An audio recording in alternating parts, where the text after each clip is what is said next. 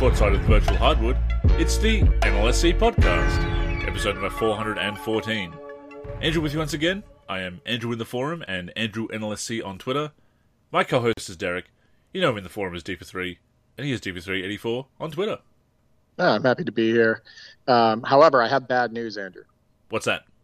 I received my PC copy of NBA Live 2004, and it has a crack on the disc.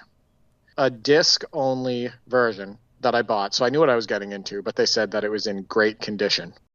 And the way it came packaged was in this flimsy, cardboard, and it wasn't protected by anything. It wasn't in a little plastic case. It wasn't in its own little CD case. It was just hanging out loose in this little cardboard casing. And as you know, there's two discs that come with NBA Live 2004. There's disc 1, disc 2, and disc 1 has a crack in it. So I'm not too happy about that. Not at all. Is that an eBay purchase, that one? That's actually straight off of Amazon. Ah, okay. Like a secondhand copy. It is, but if you're going to send something through the mail, like a disc, you got to put it in something. You got to put it in a plastic case, something to protect it. But there was nothing protecting this at all. Yeah, that's just not good shipping methods, quite frankly. Funnily enough, the copy of NBA Live 96 that I bought for you, that will be heading your way very soon, came in a very similar fashion. It was just really kind of popped in there in a little thin plastic sleeve, not even a plastic case, not even one of those thin jewel cases, just kind of like a plastic sleeve. And I thought, okay, has this been damaged in the post? So I popped it in, and no, it installed, and it's playing fine. So you will have a working copy of that, at least, coming. But I was also looking at some other games that I got for bargain prices at various points over the years, and I noticed a few that you might like in your collection, so I'll be chucking those in the box as well. I do actually have a copy of Live 2004 if you want me to put that in there. Yeah, I mean, if you have an extra, that would be amazing, because then at least I know that you're going to put it in something. I didn't even get the courtesy of a plastic sleeve. Like I said, it was just loose and ruined. So, I mean, that stinks too, because when I paid for it, it wasn't only $5 or anything. I actually had to pay probably around 20 to 25 for the game plus the shipping and whatnot. So, huge bummer. On the positive side of things, I did actually hook up the PlayStation 5 last night. Bought a couple extra controllers for, if my brothers and I all want to, get on the same team or play against each other or whatnot. And I will be downloading MJ Wizards roster tonight. So I am excited about that. I was going to say, you're going to have to get onto MJ Wizards roster with your brothers and play with some teams that have been fixed with their ratings and missing players and whatnot. And look at that Charles Barkley that he made. Look at that Reggie Miller. Very good for the creative player feature in that game, because they really haven't made many improvements to the creative player feature over the last couple of years. I think that the jobs that were done on those were admirable. I love the creations of J.R. Smith and whatnot that he did and that he posted in that thread, because that J.R. Smith could pass for an in-game, real Cyberface. It's that good. It really was impressive, yeah. Yeah, I'm excited to download the roster and then go into a MyNBA. And of course, people were talking about 2K22.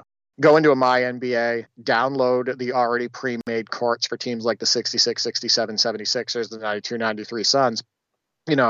Rename the teams if they need to be renamed, if we're using some of the classic teams that he added, and then maybe jumping into a MyNBA, at least at the bare minimum, with my brother Nick. So it should be a lot of fun. But speaking of fun, Derek, we've been connecting on Parsec a lot lately, as we often do, and we connected on Live 10, which that's something we haven't done for a while. We dusted that off. Always fun to revisit that game, but it has been a while, and too long, in fact, and we went back to our fantasy teams mode, retro teams. So yeah, I was actually looking on YouTube and watching some of the games that we had played, in the past on NBA Live 10 with makeshift classic teams, and watching our matchup with the 2005 Bulls and the 2005 Supersonics, etc. And the games looked so fun, and it was bringing back some memories of how much fun we had with it last year. So I was like, yeah, I'm going to reach out to Andrew. Let's get a game together, playing NBA Live 10 and revisit that. So we used the 0304 Celtics. I was the 0304 Celtics, and you were the 0304 Heat. And while we were both missing a couple key players. I was missing Walter McCarty, and you were missing Eddie Jones and whatnot. It was still a fun, loose experience, and that's what's fun about NBA Live 10. It's easy to jump into, and it's easy to just have, a really good time with. And I thought you played incredibly well, especially with Lamar Odom. You killed me with him, just like you did on NBA Live 2001. Wade with his step-back fadeaways and his mid-range game and attacking the rim. You did really well with that. You ended up pulling out the win. I tried to come back there with Paul Pierce, and he did hit a couple clutch threes in the fourth quarter. But just a really fun, loose experience, and it's nice that people can kind of enjoy that experience with us, when I make that video and you upload it to the NLSC YouTube. Oh, absolutely. And I'm so glad that you reached out and said, hey, let's play some Live 10, because it's overdue. It's been a while, and we have a long list of makeshift classic teams that we can create in Fantasy Teams mode. So I was really glad to do that again. Happy to pick up the win, obviously, but I was very concerned about Paul Pierce down the stretch. Now, if you had Walter McCarty, I think you would have won, because Walter McCarty killed me in Live 2001. I think it hurt me having Rafe LaFrentz. I had to, because we were limited with the amount of players that we had, I had to put Rafe LaFrentz at like power forward and Mark Blount at center. And I was like doubling up centers at power forward and center, and I wasn't able to stretch the floor like I would have been able to with Walter McCarty. And that version of Rafe LaFrentz in that game is basically like retired Rafe LaFrentz. I'm actually surprised his face is in the game. I think it's because he wasn't technically retired and he was like technically a free agent, but he wasn't signed. No, I think 2009 was his last year, so I think he's left over from that. Ricky Davis was his last year, because he played that final year with the Clippers in 2010, so that's why he's in there. But again, he's at the end of his career, so a lot of players kind of at the end of the career. And conversely, I'm supposed to have young Dwayne Wade on the 2004 Heat, rookie Wade, but I've got prime Wade, so he was able to do some damage with him. You also had the great Odom, too. Oh, of course. Like a really good version of Odom. That's the championship Lakers Odom. But at the same time, I can't make any excuses, because I still had some pieces. I still had Paul Pierce and Ricky Davis for supposedly the end of his career. Ricky Davis performed admirably, had some nice dunks, nice step back fadeaway, etc. The people that really failed me were Chucky Atkins and Marcus Spanks, who gave me nothing on offense or defense. They couldn't hit a damn shot.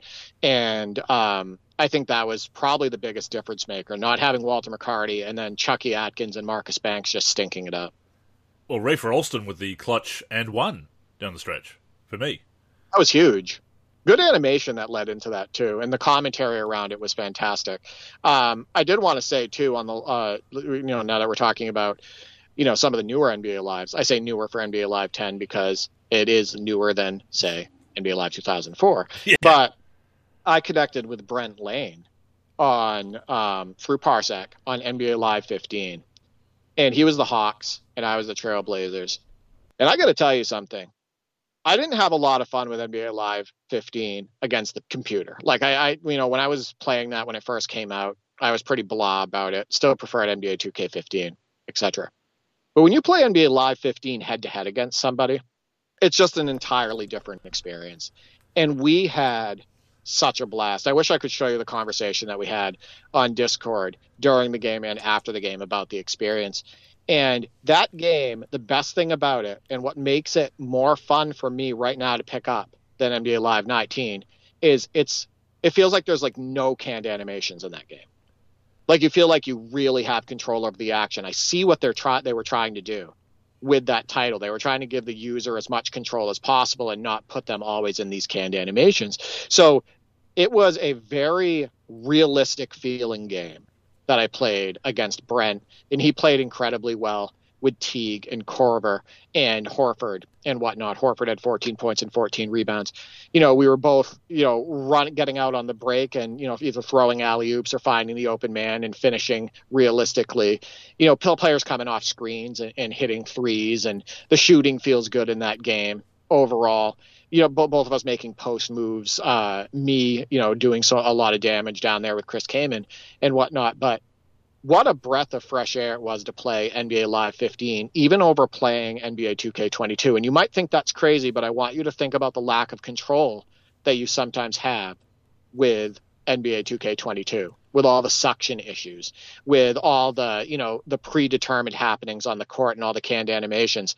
It was definitely a breath of fresh air. And he actually said the same thing. Brent was like, what a breath of fresh air to play this game and like he said, it felt a lot more realistic to him.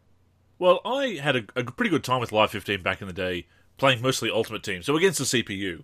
But I do think that's one of those games that it works even better head-to-head, because it does have some AI issues. So take that out of the equation, just have two players who know what they're doing, going head-to-head, and it's a lot of fun.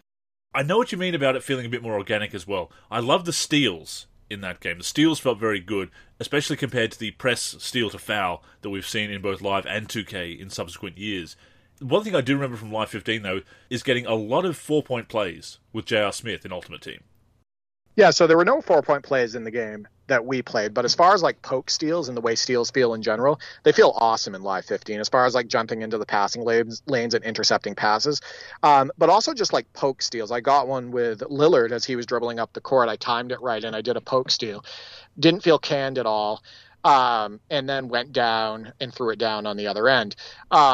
I think that NBA Live 15 and 2K14 both have very strong overall defensive mechanics that I enjoy. That was the next game that we actually revisited. We played on NBA 2K14 Xbox One using Parsec, and that experience was not as realistic. There's actually quite a bit more skating in NBA 2K14 than Live 15, and a little bit more canned animations and whatnot, but we still had a really good time on that.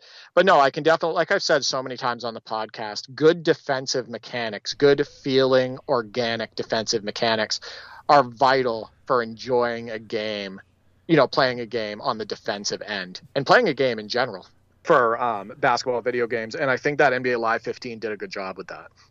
No, they really are. The importance of having that, being able to play at both ends. Because you go back to the early days of basketball gaming, sometimes it wasn't really viable to make defensive plays outside of, unless you got the steal or unless you got the block. And even then, it was difficult to do. And I remember talking about it with Josh and Dave when we brought them on the show from Nemo Gamer, Basketball Classics, of course. And we were talking about the hallmarks of bad video game design, bad basketball video game design. And one of the things we pointed out and agreed on was bad games, you can't play defense. 100%. That's how we felt on 2K18.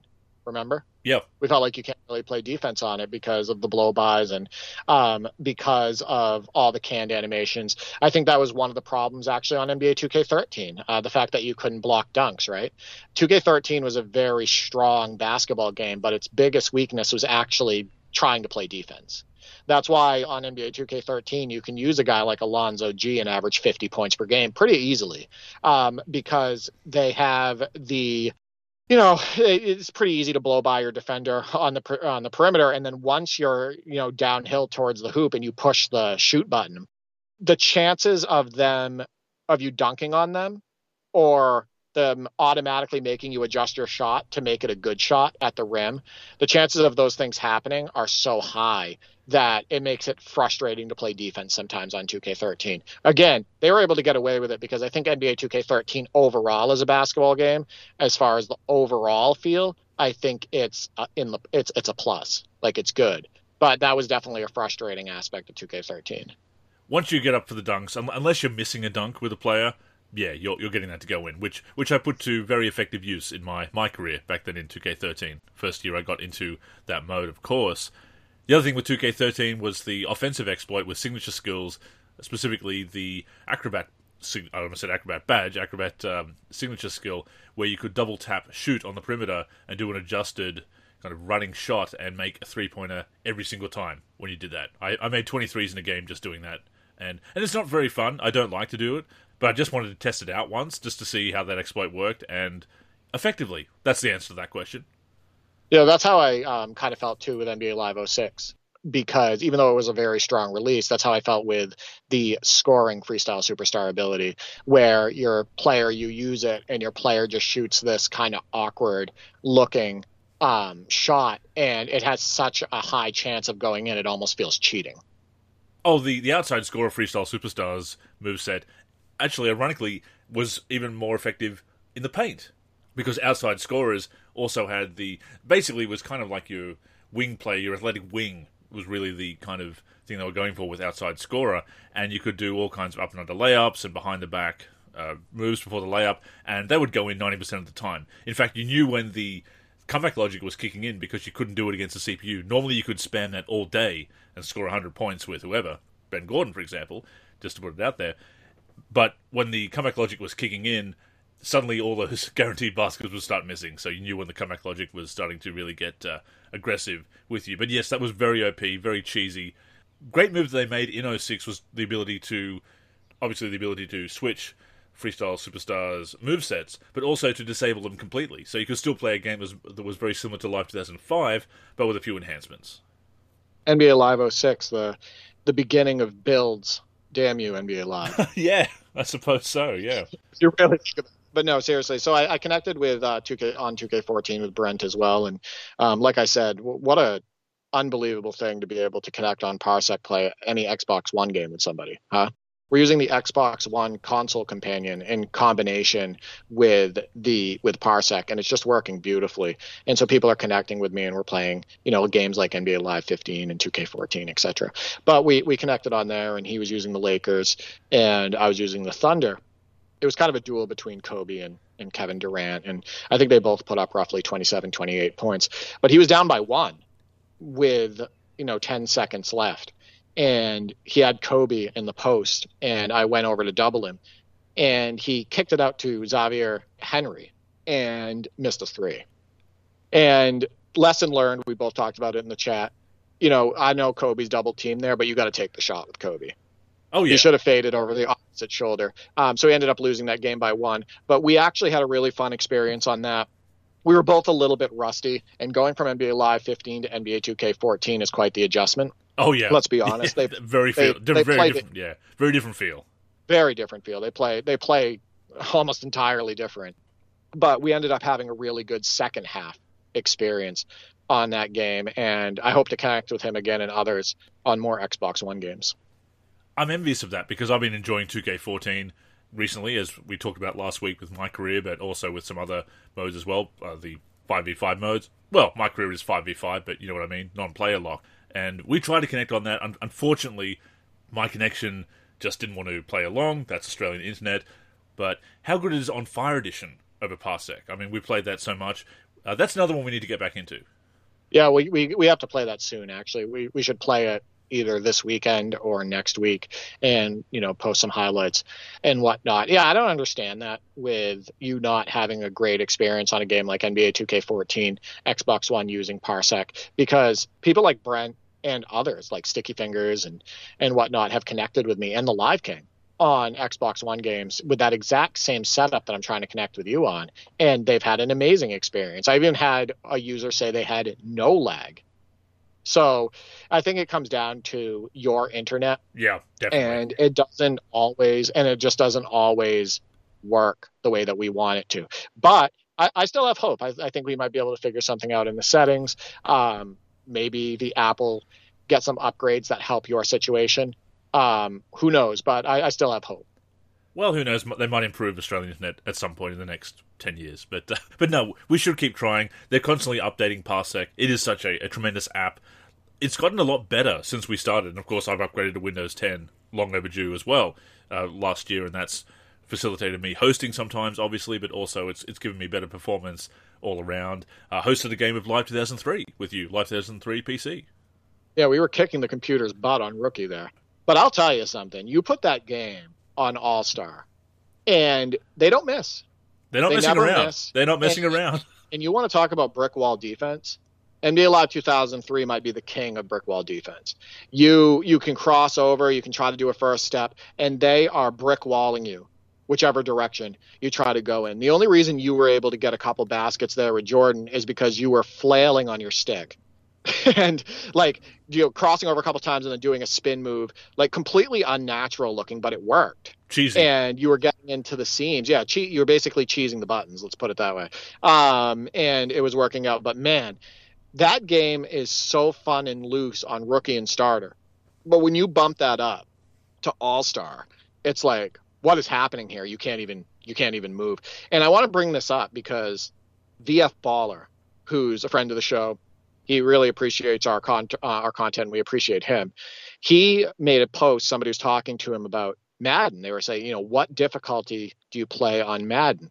And his response was, I will play all Madden, but when you play all Madden, it's absolutely unrealistic. Like, and he used an example of a bad defensive team. He's like, it makes a bad defensive team look like an elite defensive team, and that's not realistic, right?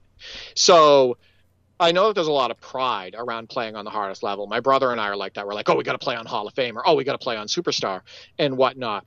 But I implore our listeners to play on the level that you have the most fun on. And if you're looking for a realistic experience, play on the level that gives you the most realistic experience. Don't worry about, being stubborn and saying, well, I have to beat it on the hardest level. I have to play it on the hardest level. No, that's tremendous advice, because I do think a lot of people get, over the years, very elitist about that. Like, oh, you're just playing on rookie or starter? Well, if that's your skill level, if that's what you enjoy, fair enough. Now, if you're beating up on the CPU on rookie and calling yourself the best player in the world, okay, pump the brakes on that one. But I absolutely agree. And as you said, if realism is what you're after, sometimes it's better to go maybe a level down from the top and just make some slider adjustments. Right. The gentleman on Twitter named Dion, he was like, well, what sliders do you use? He was like, what sliders do you use for your gameplay and all that stuff? And I said, my sliders might not be great for you. Here's what I use, and here's what I put the game speed on. But I implore you to basically use a slider set and choose a base difficulty that gives you the most enjoyment out of the game. Period. That is it, right?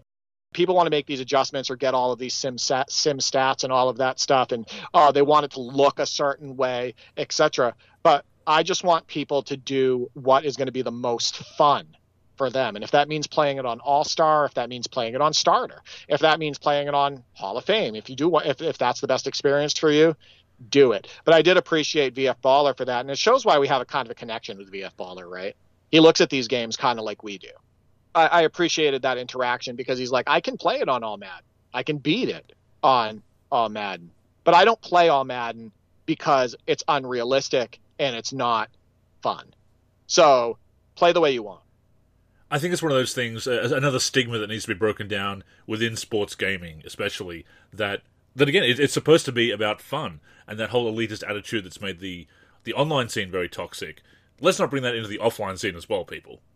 Yeah, exactly. The other thing, too, is, whenever we connect on games on Parsec, and whenever I connect with other people, normally what I do is I keep it either on the default difficulty or I'll raise it one level up. Why? Because if there is any hint of input lag, I want somebody to be able to have that leeway, right? And it works. It works so much better doing that, yeah. Yeah, exactly. Whether it's me connecting with somebody or them connecting with me. And I think that's worked out really well for us. I think it's made that our NBA Live 10 games incredibly memorable, more memorable than it would have been if we had played it on the hardest level. I think that it made me and Brent Lane's game, even though he didn't really have any lag, on NBA Live 15, we played it on the default level. It made that game incredibly fun and very realistic as well. But when you and I tried to play NBA Live 2003 on All-Star, and that brick wall defense combined with you hosting, so me having a few lag spikes in there, it just wasn't going to work. And I could tell that even you, who has no lag as the host, you couldn't even do anything sometimes, because that brick wall defense is absolutely ridiculous. Plus, that was the year they brought in the take charge button, which the CPU takes advantage of that as well. And you could see them getting a lot of cheap charging calls, which really went against us more often than them, funnily enough, which is, again, where some of that challenge comes from the CPU, is that it's not playing fair. So are you going to have fun and a fair challenge, or are you just going to have the bragging rights, that pride, as you said, and beat the game on the toughest level? If that's fun for you, by all means do it. But if not, don't be afraid. Don't care about what other people think about turning it down and to a more acceptable, fun level of difficulty or gameplay settings or whatever. To your point about NBA Live 10, I mean, we're going head-to-head, so even when we're playing on the easier difficulty level, I still have to contend with your abilities as a gamer, so on all the experience you have with playing basketball games. So you still have to contend with the difficulty there. It may not be as challenging against the CPU, but with you being able to hit as many shots as I can on that easier level, that's where the challenge comes in. But look how well it worked out for our Live 10 tournament and how much fun people had with that. Yeah, that worked out perfect. Oh, I wanted to say too about NBA Jam on Fire Edition. So we played on Rookie for the first round of the NBA Jam on Fire Edition tournament. And I actually think Rookie is the best level for head to head. We upped it to medium for the semifinals, and that's worked out. But on Rookie, you have to do the most as a user, right? Because you don't have the computer bailing you out as often as on the higher levels on that game. So, like, for example, when I was watching 707 series, he's incredibly skilled at the game. It's not his fault that this was happening, but he didn't even have to use David Robinson on defense. The computer could make all the difference in the world on defense because off the ball, the computer is just constantly pushing the players and getting blocks and all of that stuff. So basically what happens is it takes control away from the user. But if he was on Rookie, he'd be the one who'd be having to switch to David Robinson and do the pushing and make up for David Robinson not going for the block. He'd have to switch to David Robinson and go for the block. So I actually think that for true skill gap and true competition on a game like NBA Jam on Fire Edition, and for total control, I actually think head-to-head is best on Rookie. Interesting. And that certainly makes a lot of sense. But speaking of the On Fire Edition tournament, you've been playing some games of that and had a bit of a rough game one. Heartbreaking loss for me. I'm up 2-1 in the series. I won games. I bounced back and won games 2 and 3. It's the best of 7, so I'm up 2-1. But in game 1, just such a back and forth. Tecmo Bowl is a very skilled player at NBA Jam on Fire Edition. He's very good offensively and defensively, so I knew I had my hands full coming into the series. Back and forth all through game 1. I was up by 1 with roughly 10 seconds left. And I have the ball, and I'm holding the ball in the backcourt with Bill Walton. And instead of staying in the backcourt with Bill Walton and letting the time run out, like zigzagging in the backcourt, I don't know. I had a brain fart, not sure what it was. I ran into the front court, and he ended up stealing the ball from me and hitting a last-second buzzer beater game winner with Magic Johnson. And it was a layup. And so that was tragic on my part. Not tragic Johnson, because he got the game winner, but it's tragic on my part. And it's funny how how into this Tecmo Bowl gets, because we had to take like a break, like a 5-minute break after game 1, because he said he needed his heart rate to go down. I love that. Yeah, that's how competitive these games get. I did bounce back, and we had 2 really close games in games 2 and 3, and I ended up winning those.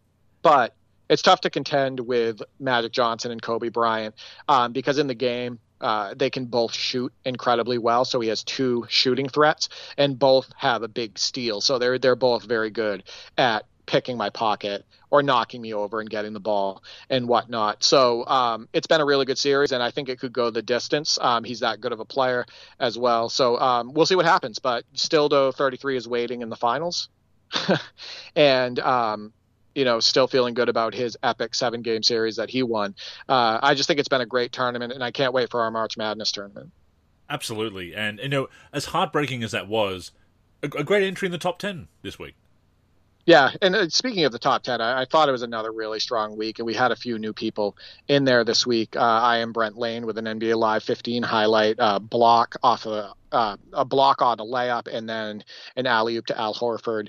And we had a great highlight as well from NBA 2K22 from LOV on Twitter at @SweetJones_OTF, who's actually Miles Bridges' cousin. Wow. Which I thought. I did not know that. Yeah. Wow. That's awesome. Really cool. Yeah. Who plays for the Hornets. And the highlight, of course, from NBA 2K22 was of Miles Bridges. And that highlight, I actually put to, because it had no commentary with it, I smoothed it out. And it's a Miles Bridges dunk. But I put the Eric Collins commentary, the official Charlotte Hornets announcer, to it. And man, did that come out exciting. It's the perfect audio for that dunk, and he was really appreciative of that. So thank you for the submission and whatnot. I think it looked really good in the top 10. But yeah, a good variety of games again. A really good number 1 play from Winner 77 from the NLSC, and you had your game winner with Jamal Crawford there with audio you put in, and I thought that came out great. I think that was number 5. I thought it was a really good top 10 this week. It's always a great time. Always pumps you up to play. And Yeah, I'm really enjoying putting that audio as well. You've got me into that habit now of putting that audio, trying to find a great clip and putting that to when it hasn't been captured with the commentary and the audio. Love seeing that variety. Love seeing some of the familiar faces, the familiar names in the top 10, but also we're getting a lot of new people jumping on all the time as well. So great submissions every week. King J Mace was in there again, and he's doing a lot for the basketball gaming community right now, connecting with people on Parsec and using that Elite Street League mod. So definitely appreciative of him. He's doing a lot of unique things with his content on YouTube, so I implore people to check that out. I think that's the third time I've used implore on this podcast. I've never used it before. That's Word of the word week. of the day. Word of the week, yeah. Yeah. But yeah, check out King J Mace's channel. He's bringing like Stretch Monroe back and putting him on the court against, regular NBA teams or street ball legends and whatnot. And he's like doing WNBA videos as well, putting the WNBA players on the street and playing NBA players, etc. He's doing a lot of unique content, and his commentary is very good on his content, and people seem to really connect with him. So make sure to check out King J Mace's channel. I believe he had the number 3 or 4 highlight this week with an under the legs dunk on Blacktop on NBA 2K22. Definitely check out what he's doing, and yeah, I love to see that creativity in modding. That's always great to see, and setting up those fun scenarios, whether it's minimalist modding or whether it's in depth like he's doing. It's always just makes such great stuff to watch and to play with. So definitely check it out and keep those submissions coming for the top 10. I do have a dunk from my career that might make it into a future countdown. Added some audio that I thought fit very well, but that dunk felt very good to do, Derek, in the game. You're getting really into the audio. I am into adding the audio, and I think that's really cool.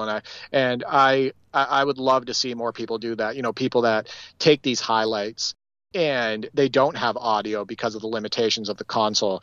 Before sending them over, maybe use an editing program and put some audio over it, or take out terrible audio like Live 19. Get rid of Jay Williams. Right, exactly. Jay Williams is the worst. He might be the worst. Actually, Doris Burke is pretty annoying now, too. I think Doris Burke and Jay Williams might be my worst hated right now to listen to in basketball video games. And I really hope Jay Williams doesn't come back on the next NBA Live if they return, because they can do better than that. And that was one cool thing about NBA Live 15 was Mike Breen and Jeff Van Gundy. And sure, Jeff Van Gundy can be a little over the top sometimes, but it's really exciting listening to them, and it sounds like a real broadcast. You know what I mean? So I really love the commentary and the presentation in NBA Live 15. I mean, it's the A team for NBA on ESPN and NBA on ABC, so it should be them. Oh yeah, 100%. I think 2K has done a good job overall, even though I do find the commentary pretty annoying at times. They've done a good job of retaining Harlan. You know what I mean? Retaining Harlan and retaining Burke and, retaining David Aldridge on the sidelines and all of these people that they use, the Steve Smiths and the Brent Berries and all of that stuff in that commentary. They've done a good job of basically keeping the big names in the commentary. Poor David Aldridge, everybody skips him. They do, and so do I. Yeah. Let's be honest. I skip him every time. Thanks, DA. So as we move towards the mailbag segment this week, Derek, there was a tweet that you brought to my attention that led to this week's mailbag prompt. It's from Retrofaith at Retrofaith1 on Twitter. She's a gaming journalist and a retro game shop owner, and put out a tweet that said, "What happened to video games? I have never seen so much excitement for 10-year-old games getting re-released again. I remember when game announcements were always something new, something fresh. I feel sad that gamers' expectations are so low these days. Maybe I am just old." And I think you and I can really relate to that. I loved the tweet. Absolutely loved it because it definitely highlights, I think, a problem in video gaming in general, not just basketball video games, but video gaming in general, where there's definitely a lack of excitement for new releases and new content. A lot of MMORPGs and RPGs are kind of like running together now. They're lacking, they're lacking deep stories or relatable characters. They're lacking uniqueness. There a lot of the mechanics kind of just like run in together. Same thing with a lot of new adventure games and whatnot, and sports games. We don't have as many options as we used to. People feel like the gameplay on games like Madden and games like NBA 2K has kind of gotten old and stale, and they're just kind of expecting quote unquote roster updates every year. So I think that prompted me to say, hey, let's ask the community, do you still get as excited as you used to about basketball video game releases? And what was the last game that you were truly excited about to be released? And we got a lot of responses to this. We did. It was fantastic. But my quick thoughts on that matter, I think it speaks volumes that the games that people are more excited about, re-releases and remakes, and they're all from a time before microtransactions really took off. And look, I know that's beating a dead horse, and people know recurrent revenue mechanics are the bane of modern gaming. We know that, we've said that so many times before. But this is further proof, is that it's going back to these concepts when the main aim of games was to be creative and to create art and to create a fun experience on the sticks or the keyboard and mouse, whatever game, whatever genre it is, and whatever controller, whatever method of control you're using.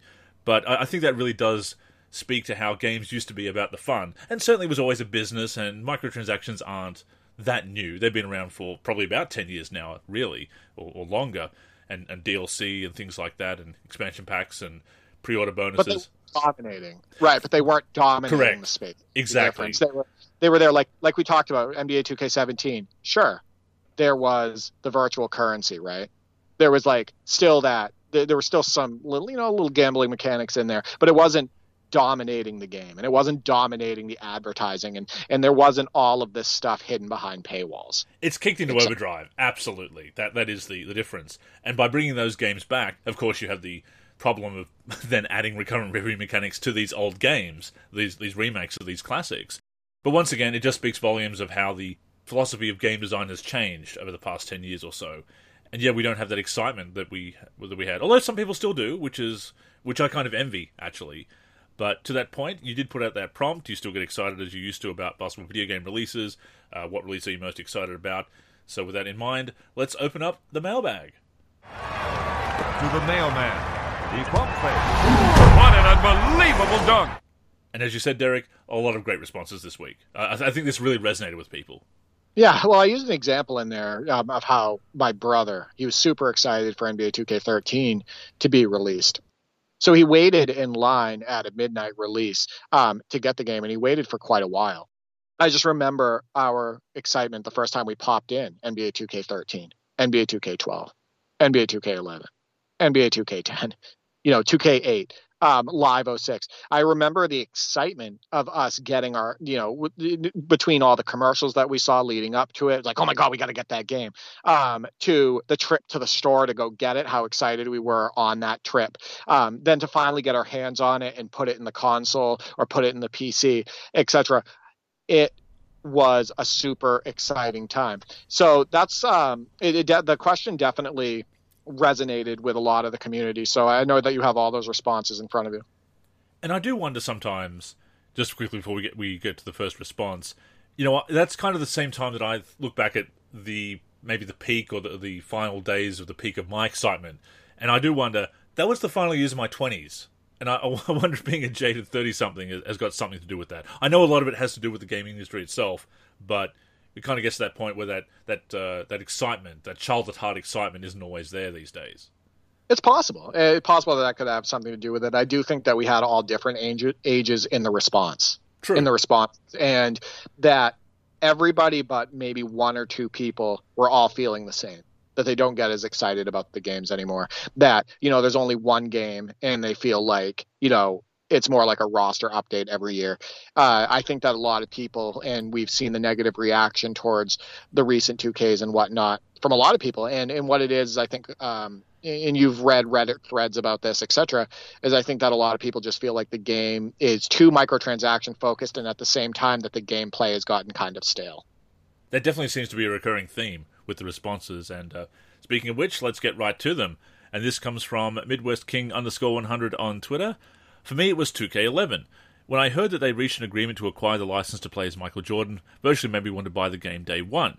Today I don't get as excited as I used to because I feel like they don't show as much effort like they used to in regards to authenticity of how a basketball video game is supposed to play like. Also, the lack of attention to classic teams, or at least to add new teams, is alarming. Yeah, absolutely. And I remember with 2K11, I was still trying to get that. I was still trying to make that transition from live to 2K at that time. Still sticking with live PC and updating live 06 PC.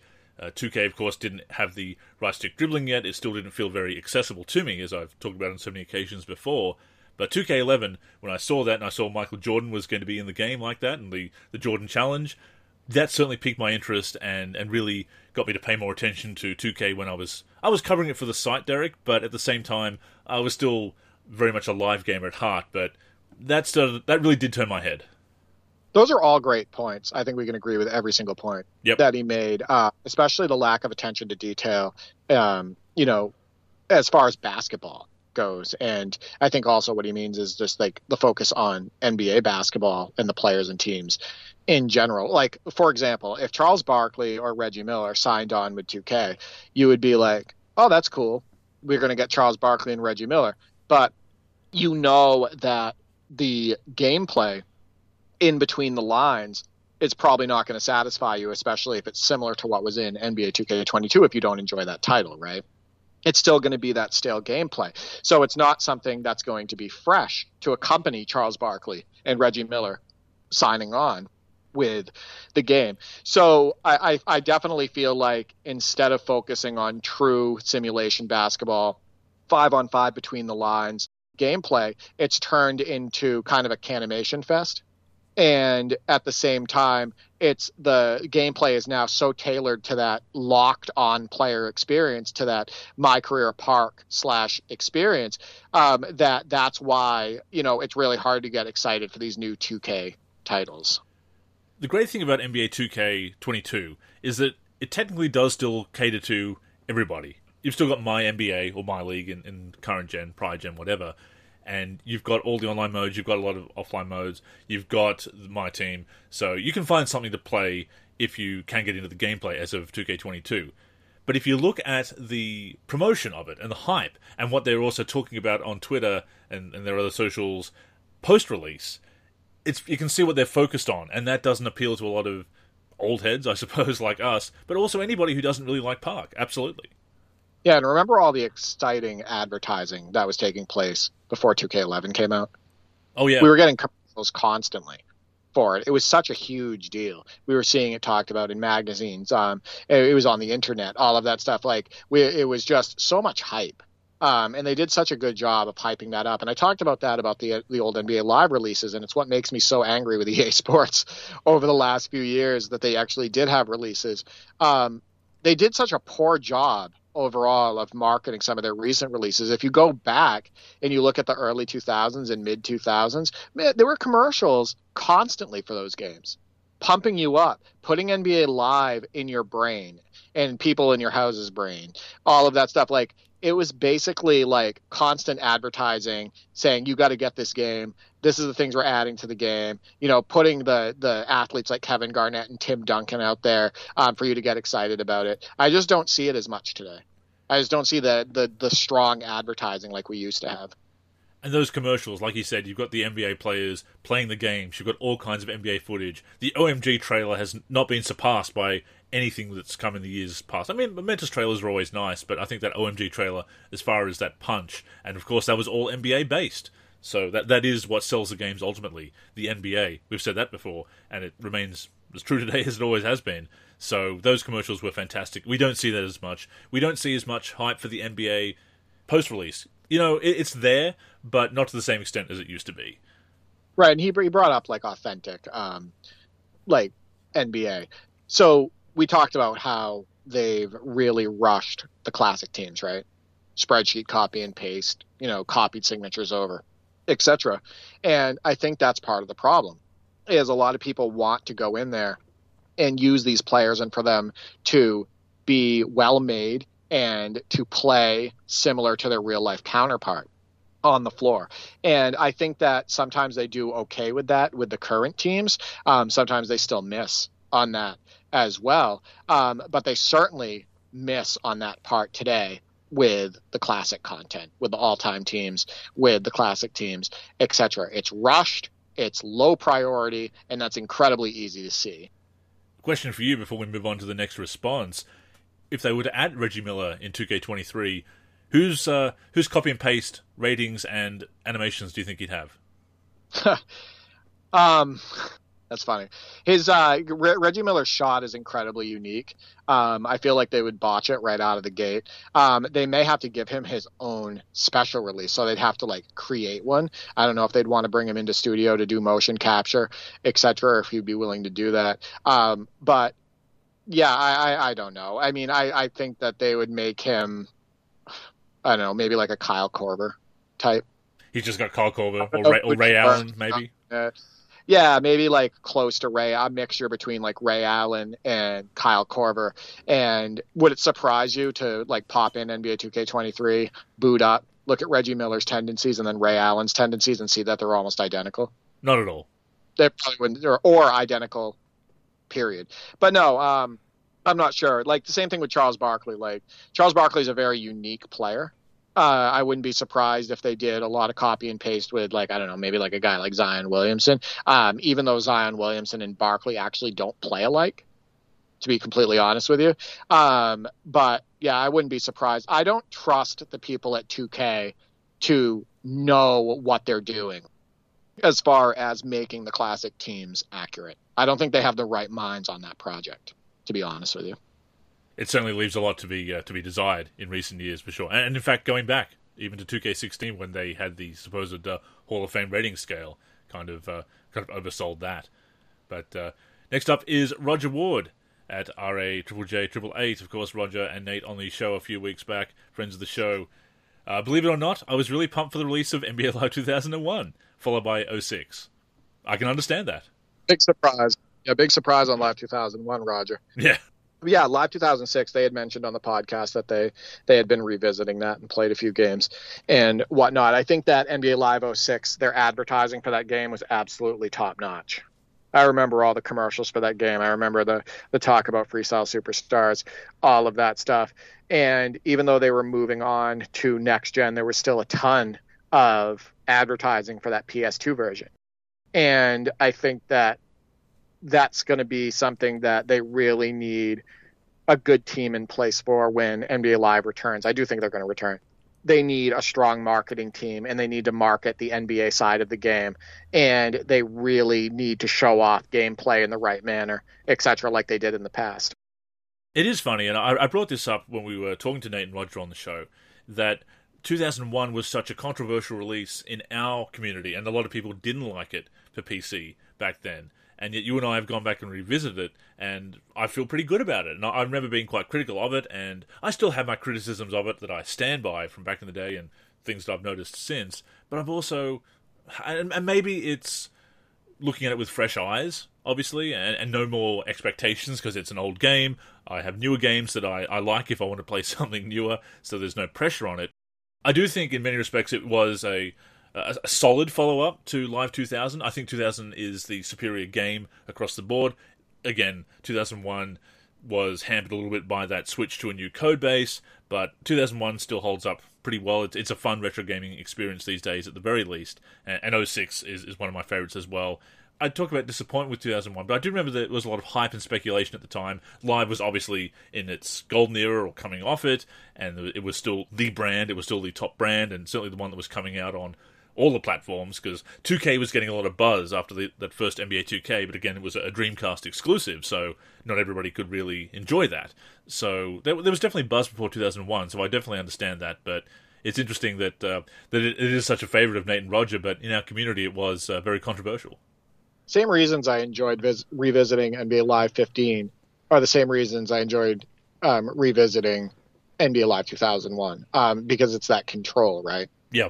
Live 2001 doesn't have very many canned animations, neither does Live 15. I also really want Roger and Nate to get on Parsec. So I got to direct them to that Parsec tutorial I made, and I want them to connect with me on a game like NBA Live 15, because knowing the way they like to play the games, I think they would both have an absolute blast connecting and playing that. And hell, you know what? I like those guys enough where I would just host and watch them play against each other using my Xbox One.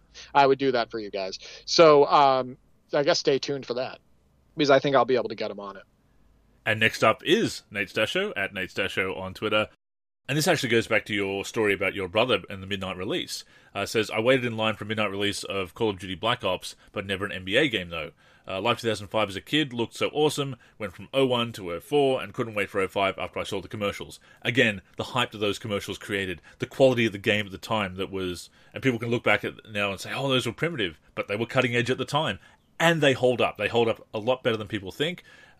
Some great games there, obviously. But yeah, Nate never waiting in line for an NBA game. Well, Live 2005, Live 2004, those games at the time for NBA Live, they screamed NBA, right? Yeah. They screamed NBA action. They promoted the games the right way. They promoted the athletes the right way, and they put the tender love and care into the ratings and everything else. That's not a surprise to me that he was super excited about Live 2005. So were we. My brothers and I spent a lot of time with those games. And I just feel like the love isn't there for the NBA portions of the games. I was just trying to think if I never had a midnight release for a basketball game. And the only one that I can think of was 2K14 and Live 14, because I went to a midnight launch for the PS4. Yeah, that was the only midnight launch I had for a basketball game. But I have got a lot of day one releases where I pre-ordered and picked it up on the day or had it posted to me. Actually, Live 06 PC was released early. So EB Games, which is the Australian version of GameStop, accidentally put out the PC version, I think, a week early or something, and it was a big thing in the forum. Fellow Aussie noted that and posted that in the forum, so I was actually at work at the time and browsing the forum when I probably shouldn't have been. So I put in the call to Mum and said, hey, can you pick that up, and I'll, so it's there for me after work, and she did. Shout out to you, Mum.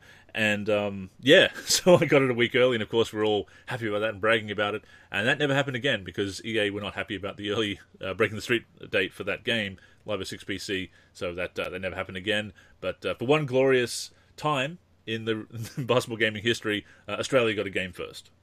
There you go. I mean, that's memorable, especially for you, because like you said, you get them late a lot of the time. So that definitely works out. I also wanted to point out that for NBA 2K14, I think I had mentioned this like 100 episodes ago. I traveled to Massachusetts, so I traveled about an hour outside of where I live. And I went to a Microsoft store in a mall, and they pre-release, they had like NBA 2K14 set up on an Xbox One, and for us to be able to try it. And I remember spending an hour and a half, 2 hours at that Microsoft store with my girlfriend at the time. And I'm sure she wanted to leave. I mean, she tried it too. But I spent a long time there just playing NBA 2K14 and trying it and everything. And it was just awesome. It was awesome playing it. The graphics popped. We were playing on a really big screen and whatnot. But yeah, I was super excited about the NBA 2K14 next gen release. Teddy Bear the Gamer at 317 Teddy Bear on Twitter. A game that he remembers being excited about at launch was 2K11. MF Don at DonMega_C agrees. Big facts. I actually walked to the shop to get that instead of ordering online. Same for NBA Jam 2010 around that time as well. So yeah, 2K11 is one that stands out in a lot of people's minds. Yeah, I mean, it was the return of Jordan. It was also a new motion system for the video game, completely revamped gameplay really over NBA 2K10. The advertising around it was ridiculous. I can't say that enough. Yeah, 2K11 is still considered by many the greatest basketball video game ever made. And that's always a very contentious debate, because I see some people saying NBA Street Volume 2, which is a very strong candidate as well. But once you start mixing the sim and arcade genres, it does get very murky, because there are people who do prefer the sim style and those who prefer the arcade games like Jam and the Street, and it's hard to put one over the other when they both deliver obviously great basketball gaming experiences, but very different basketball gaming experiences. Oh, 100%. I think it's cool too that he mentioned NBA Jam OFE and then also NBA 2K11, because that shows you the type of variety that we had back then, right? Oh, You know, it he does. gets sick Yeah. of 2K, gets sick of 2K11 or a 5-on-5 gameplay, or even just wants to switch it up. He was able to turn on NBA Jam on Fire Edition. So, and both incredibly strong games. I mean, hell, it's 2022, and I could end this podcast, walk into my apartment, and put on both of those games back to back and have a good time. And in fact, we could fire up Parsec after we finished recording and play International Basketball 2009 and laugh. But we do need to do that. We're not playing that. But because I'm a weird collector, my first response to you when you were sharing highlights of International Basketball 09 was what? I need that. I want that game. I want that, yeah. I need that. It was. I don't even know if I want that. I was like, I need that. Like, I need that game. And that's how weird I am. It's like the kid sports basketball thing. It's like, we played it. Sure. The game is terrible. It's not a good basketball game. But I need that game because I need it as part of my collection. You're saying you'd like me to chuck that in the box that I send over in a week or so? Don't send me kid sports basketball.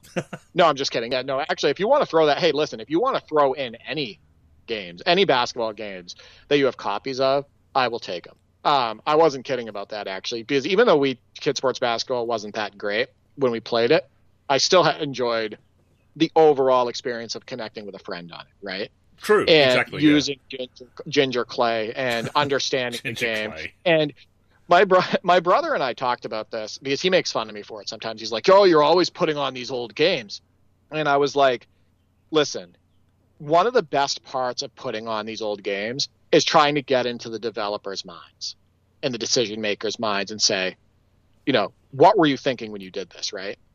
Or overall just thinking, what were they thinking when they made this animation in the game, or this presentation item, or this type of roster editing feature? Like, I love looking at what they were doing with the technology at the times, and then how they were making and trying to get into the minds of what they were thinking when they made the games this way.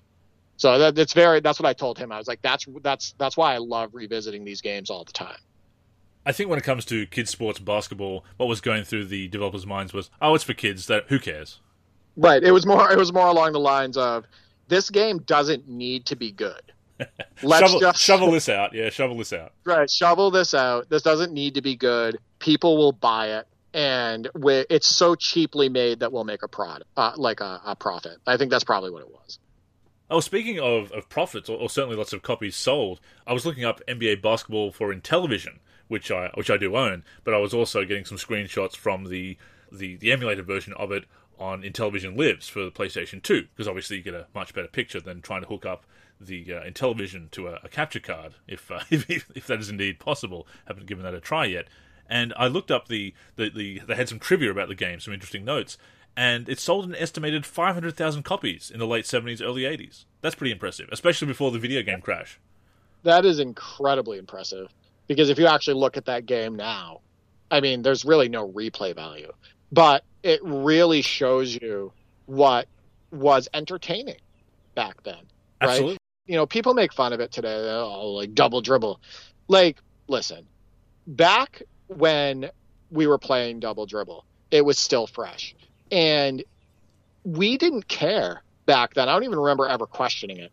We didn't care that it didn't have a season mode or a tournament mode or anything like that. We just wanted to connect on the sticks with a buddy, or like with one of my brothers or something like that. We just wanted to connect on the sticks and have a fun, competitive game. And what's funny is that's kind of what we're doing today, right? Sure. That's what we're doing on Parsec today. All ages, guys, you know, in their early 20s, people that are joining the Discord in their late teens, people in their 30s. Hell, we have a couple people, I think, on the Discord in their early 40s.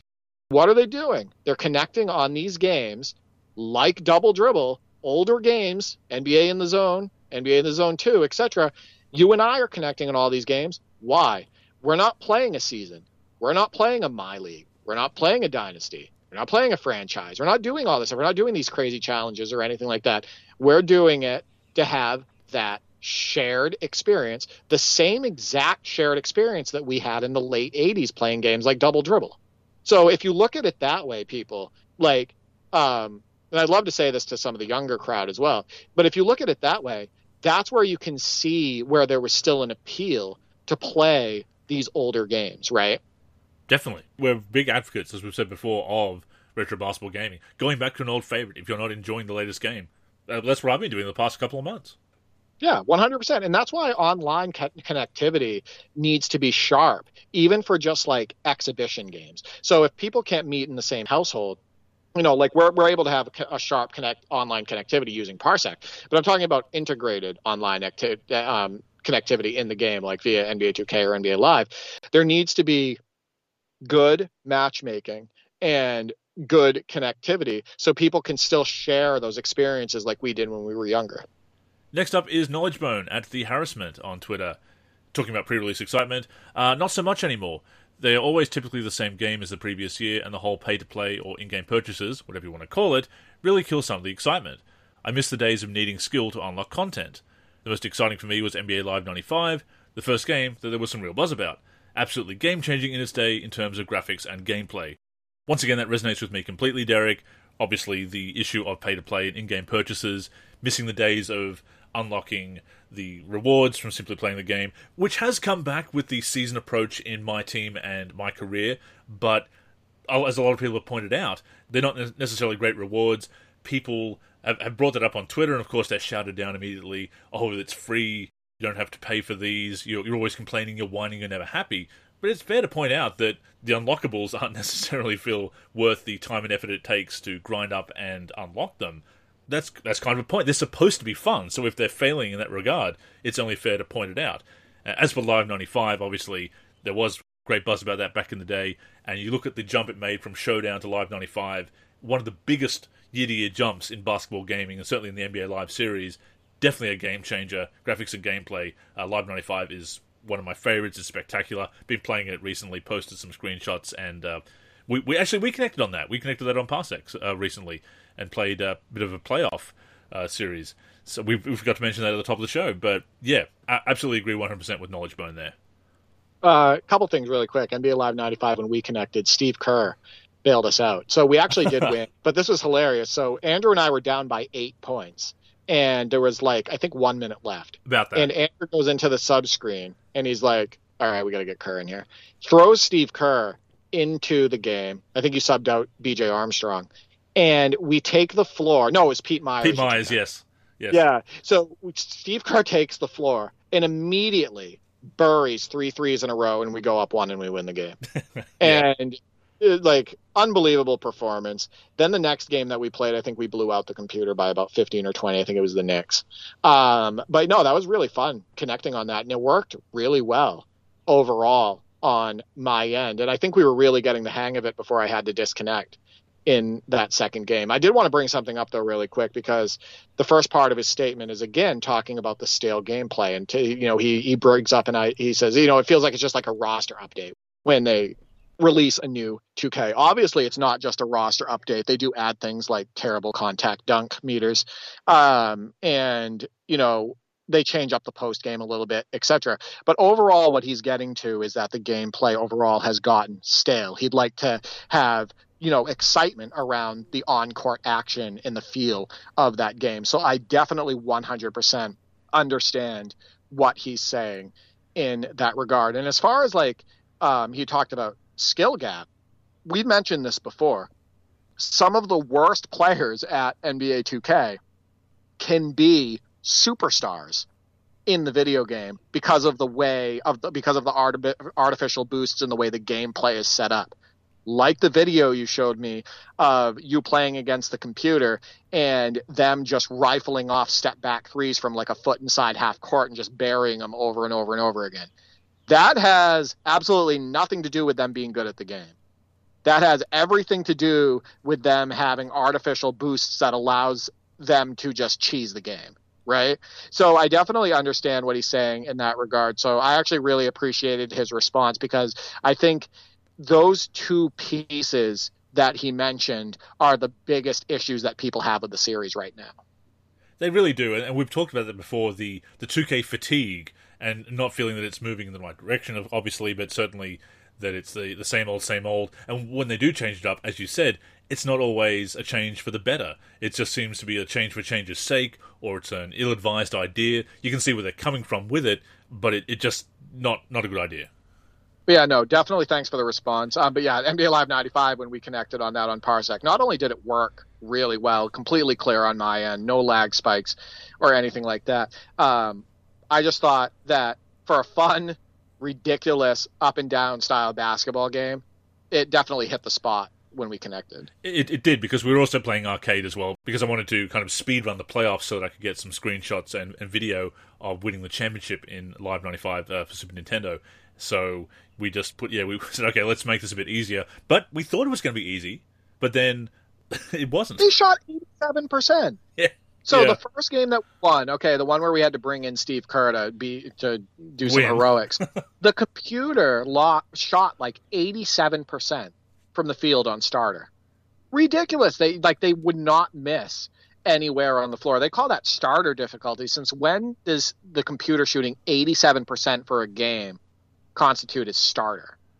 That was ridiculous. It was insane. I will say that I did notice a problem that we were having is that we were both trying to abuse the hand check to get the pushing steals. That's not even a hand check. That's not even a hand check. That's a full on. That's a shove. You are extending both arms shove. That's a flagrant foul. That would make the 88-89 Detroit Pistons jealous. It really is. But because it's the same button as shoot, so you and I were both mashing that to get the cheap steals with the hand check button, and then firing up shots from half court and full court as well. So that hurt us a couple of times. But yeah, Steve Kerr with the heroics, not unlike the '97 finals, of course. But next up we have Big Cos Media at Cosy Cosman on Twitter, talking about the excitement of the new game releases. Absolutely, especially when I would go to Blockbuster after seeing the ads for the games. I love the SNES, Genesis to PS2, OG Xbox and GameCube era of basketball video games, and some PS3 360 era ones were good. I used to go every Friday with my bro and pops, that is to Blockbuster. I know you can relate to that. We do have Blockbuster, or should I say we did have Blockbuster in Australia. It wasn't the main chain. It was either Video Easy or Civic Video around my way. But again, going to the video store and renting games when they were new or certainly been out for a while. So many great memories of doing that in the 90s.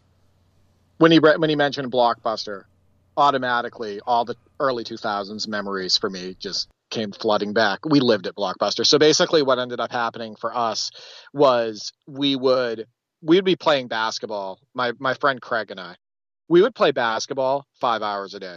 No joke. Like if we had school, because I was in high school at the time, if we had school, we would play basketball after school, and then we would try to find an outdoor court to play at after school. So play until it got dark, when it was nice out and whatnot, or we'd try to find another indoor court after school as well to go play. And then what we would do at night, because we were hanging out all the time, is once it got dark, we would go to a local Blockbuster. We either tried to rent a movie or rent a game, and then we would head back to the apartment and have like salsa con queso with chips or something like that, and play NBA Inside Drive 2002 or NBA Inside Drive 2003, etc., or NBA Live 2003. It was actually more NBA Inside Drive with him. We played a lot of that. But yeah, we loved Blockbuster. There was also this place that was down the street from my house that I used to ride my bike to. It was like connected. It was like a small video store next to the local post office, and they allowed you to rent older games. So it was like Sega Genesis games and Super NES games. And I would at times, ride my bike down to that store, and I'd pick up Madden 94 or Madden 96 or a basketball title or something like that. And I'd ride my bike back to my house, and I would play it with my two brothers. And the cool thing about that place was they also sold games. So they had games that you could rent for a lot cheaper than Blockbuster. So it was only like $1 or $2 to rent a game. But then you could also buy games for cheap there. There were definitely a lot of Super NES and Sega Genesis and even Nintendo games that I picked up from that little store. But definitely loved Blockbuster. A lot of memories going there late at night and just walking around the store and looking at all the movies and different games and everything. So thanks for bringing those memories back. I feel like when we were kids and going to the video store like that was how we experienced a lot of games. Like, I had my collection at home, but I feel like I rented a lot of the games that I played over the years, and some of them I've gone on to buy, being a collector. And Live 95, for example, Super Nintendo version of Live 95, I didn't own that until years later. The first NBA Live game I owned was Live 96 PC, which is one of the reasons I feel so nostalgic for that game. But Live 95 for Super Nintendo was a frequent rental. Yeah, I think the thing that was tough with rentals was we didn't get them for long enough. So you'd have them for like five days or something like that, and then you'd have to return them. I don't know. I can't remember exactly what it was for Blockbuster. I want to say that you could rent them for up to a week, and then you had to return them. Usually, or yeah. something. I mean, you could save. You could some of the games you could save, obviously, even on the cartridges with battery backup. But was that save going to be there the next time you rented it? Probably not. Right, exactly. Obviously, the selection in places like Blockbuster and even the small video stores was pretty limited. And especially a place like Blockbuster, which was so commercial, like you would get the newer titles in there all the time. But if you tried to like find anything that was older than a year or two, you wouldn't be able to get it. When you found a store that had a great wide selection, even of course with videos back then and movies and NBA tapes as well, sometimes that was difficult to find, at least here in Australia, probably not so much over there. But when you found that with great, huge selection of NBA tapes, or for me, wrestling tapes in the late 90s, or video games to hire, again, like finding buried treasure. You'd want to go there. You'd spend all your money there. Yeah, you know what the biggest downfall of Blockbuster was at the start was Redbox. And I hated Redbox because it wasn't the same experience. So what the cool thing about Blockbuster was you were able to like walk into the store. And I know this sounds cheesy or whatever, but you get to interact with people, right? Sure. You see other people in there, and then you get to interact with the store clerk and whatnot. But you had the whole experience of looking at all the different boxes and finding something new maybe you hadn't seen before, and going to the video game wall or going into like the horror section, stuff like that. But then the Redbox came around, and Redbox is just a literal red box that sits outside like a Walmart or sits outside a Walgreens or something like that. Yeah. It's like a kiosk, and then you put like $1 in or $2 in, and it spits out the movie or game, and then you're on your way. And it just kind of killed the experience for me. It just wasn't the same. And then, obviously, killing Blockbuster even further, or places like Blockbuster, is things like Netflix, right? And on-demand movies and everything like that. So why would you go to a video store when you can just grab that stuff at home? And that's also what's killing stores and malls, right? Like we have a local mall here that used to be full of stores and activity, and it's dead now because what is everybody doing? They're shopping on Amazon, right? They're shopping online. So I definitely miss the in-person, face-to-face interactions and the in-person interactions with the products. And I miss that basically the feeling of getting excited to go out into these establishments. Oh, I can definitely relate. There was a great video game store that was around my way, FX All Games, back in the day. Long gone, unfortunately, but it was so great as a Nintendo fanboy in the 90s, being able to go in there, and they had a great trade-in system with their used games. They sold new games as well, but they had used games where you would trade in one of yours plus a nominal fee, at the time $5 to $7, to swap the game. And that's how how my collection would change over the years, and how I'd get to experience new games in addition to renting as well. That was always a great vibe going there. Saying to Dad on Saturdays, "Oh, can you take me to FX Games?" "Oh yeah, we'll go to FX Games every couple of months or so." It was great to trade in games. Actually got, I think I got Live 96 PC there. I got NBA Jam Tournament Edition for PC there, and a couple of other ones that are still in my collection to this day, those original copies. So a lot of great memories of that. Actually found there's a retro gaming store open near me. I saw the ad on Instagram, of all places. Usually I skip through such ads, but I did see that ad. Whenever I see an ad for a retro game store in Australia, be it one that does postage, obviously, or one that's local, I always take a look. And I found one, so I might have to go and check it out sometime. There you go. What was the name of that store? It was FX All Games was its name, and there was also a membership program where you would get discounts and things. I think I still have my card somewhere, so I don't want to throw it out as much as that makes me sound like a hoarder, although with my, I still have my old Blockbuster card, and they haven't been around for years, so. It's the memories, yeah. So next up is Thundershack at Thunder_Shack on Twitter. As far as feeling excitement for new releases, says, I do not, and it really coincides with my waning desire to play the modes. 2K17 was the last release I finished my rookie season in my career. 2K20 was the last release I put much time into my team. Each year I have less reason to move on to the next release. I'm an offline player. The last time 2K added a new mode was 2K14, LeBron Path to Greatness. If all I have to is play now in my league, there isn't a point. I'll have to fix their bad default rosters just to enjoy it. I don't have 2K22 and got more excited re-downloading 2K13 recently. So, pretty wild that NBA 2K14 LeBron Path to Greatness is really the last time they added something new for an offline mode, right? It is, yeah. I hadn't thought of it, but that's absolutely right. That is wild, and I suppose somebody could say, well, they add all of this new content to my team, right?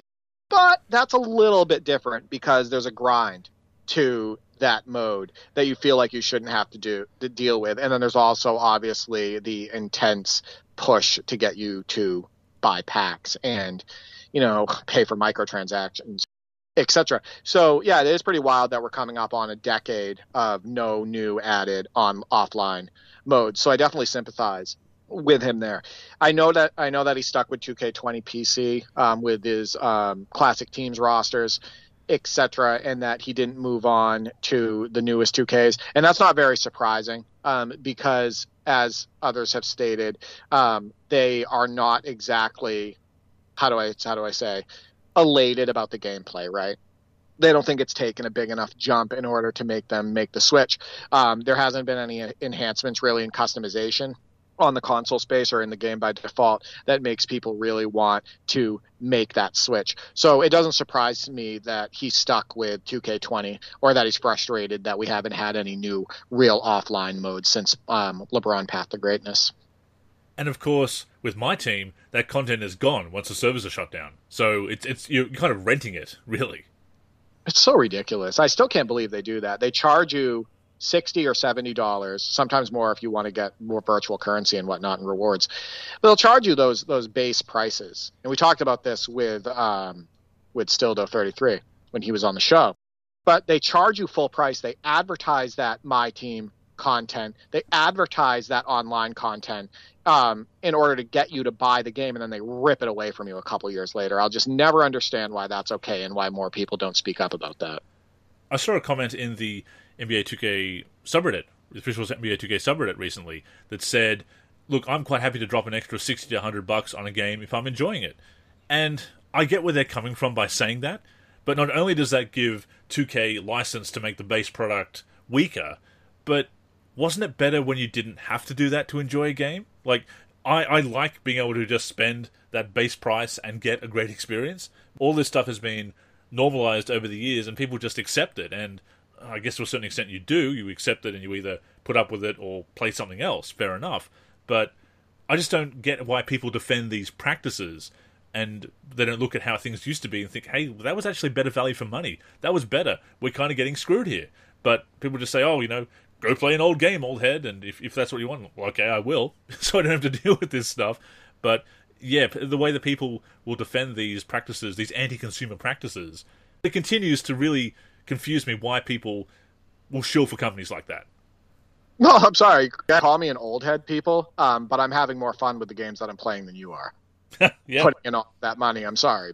And how about that tweet that you shared with me about a 2K player who said that, he was fed up, but was willing to spend hundreds of thousands of dollars in years past on My Team packs. Remember that? You shared that tweet with me.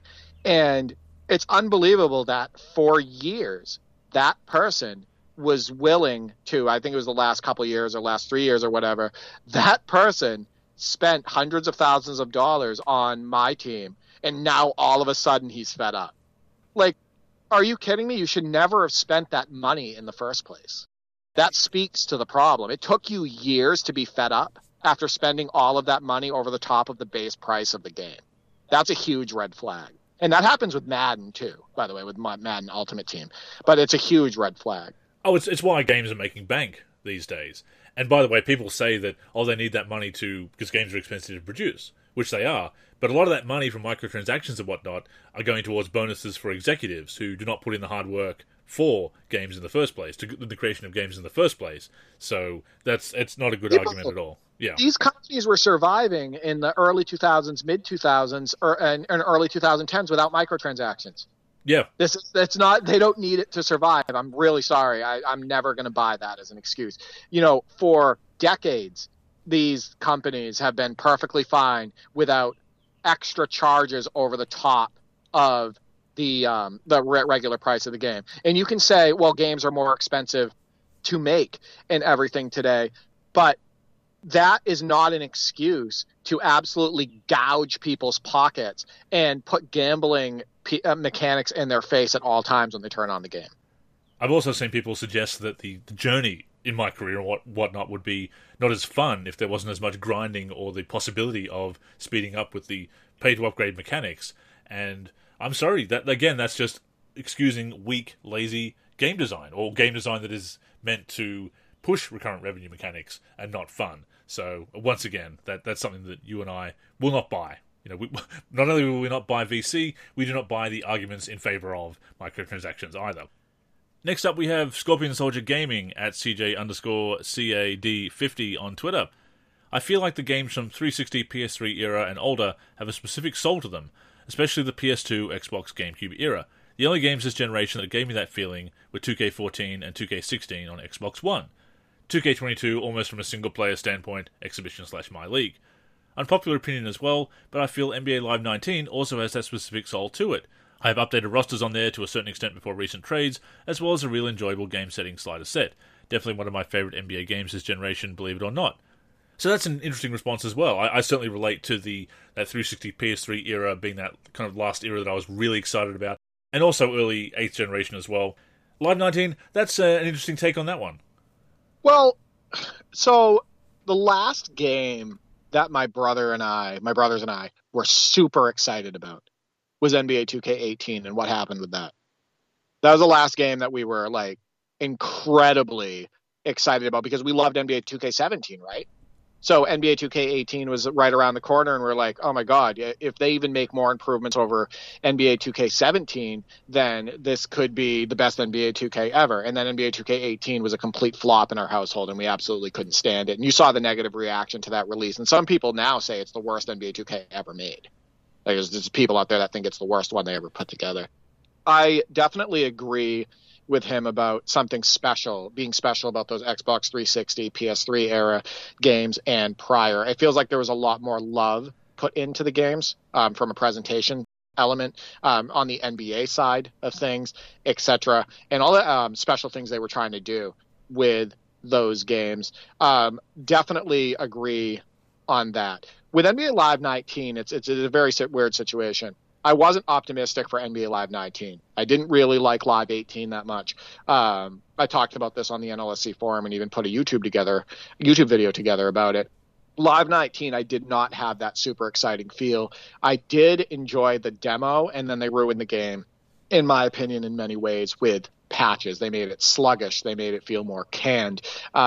It started to feel not as fun, etc. So I would say probably for me, the last game that I loved instantly when I picked up the sticks was NBA 2K17. I think that was the case for me as well.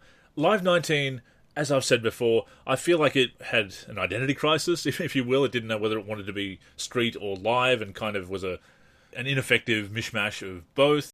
A lot of people do love 19, and that's cool to see. Again, that speaks to the reason to keep the NBA Live series going, although I do think they need to sort out what the game's identity should be, and I would prefer it to be more like your classic lives rather than that street live hybrid. But clearly, it did resonate with a lot of people. So again, we'd love to see live continue because there is an audience for it. It may not be the same size as 2K. In fact, we can say that right now it certainly isn't. But the interest is there, and Live 19 did things that resonated with gamers, with basketball gamers. So by all means, EA, you've got an audience there. People want to get excited again. They do. And this is the perfect time for EA Sports or another company, let's say, I don't know, like San Diego Studios who make MLB The Show, another company to jump into the space, advertise the hell out of your game, market the hell out of it, get people excited about maybe a new gameplay mode or new special feature or anything like that, and just promote great gameplay and all that stuff. This would be a great time for somebody to come into the space and get people excited again. Next up, we have Villa Cage at iMasonKOG on Twitter. I remember when 2K12 came out. I went to the midnight release, and these dudes that were in line recognized each other. I guess they fought at the club the weekend before, and one of them said, "After you get your game, I've got something for you," and showed his gun. Okay, that's a pretty wild midnight launch. That, I know this sounds weird, but I wish I was there for that because that's super exciting. I know that sounds odd. Maybe I just love the drama or whatnot. But no, that I've done a midnight release before. I've been to one, and nothing like that happened. But 2K12, let's focus on something not bar brawl related. 2K12 was such a highly anticipated release because 2K11 was so strong, and they did such a good job with 2K12 marketing the legends again. Remember the cover, the covers with Larry Bird and Magic Johnson and everything, and Michael Jordan. They did such a good job of marketing the classic players and then the current NBA, and there was all the commercials for it and all of that stuff. And 2K12 didn't disappoint either. I thought it was another really strong release for 2K. It's one that my brothers and I just spent a ton of time on. It was an uphill battle because, of course, you had the looming lockout, which did extend into the season and ended up cancelling games and pushing the season back to December, of course. But that was what made the addition of NBA's Greatest and the expansion beyond the Jordan Challenge into the other legends as well. That was such a great idea that 2K obviously saw the lockout coming. And look, more historical content was probably in the pipeline anyway, because the Jordan Challenge was such a hit. Why not expand upon that? But at the same time, it was such a great idea with the lockout threatening the start of the season, and of course you can't release that game with new rookies and updated rosters, so patch that in later, and the new historical content is the fresh stuff at launch. So that was a brilliant move on 2K's part. Yeah, they had the meat, right? Yeah. The game had enough meat to it that would get people through. And I think that they knocked it out of the park with NBA 2K11, 2K12, 2K13. And basically those three titles in succession, I think they knocked it out of the park with all three. Dante Campana at Dante Campana on Twitter about pre-release hype and launch day excitement. Not anymore. There's only one game in town now, and this game has decided to invest in gimmicks and become a GTA lookalike instead of a real NBA sim.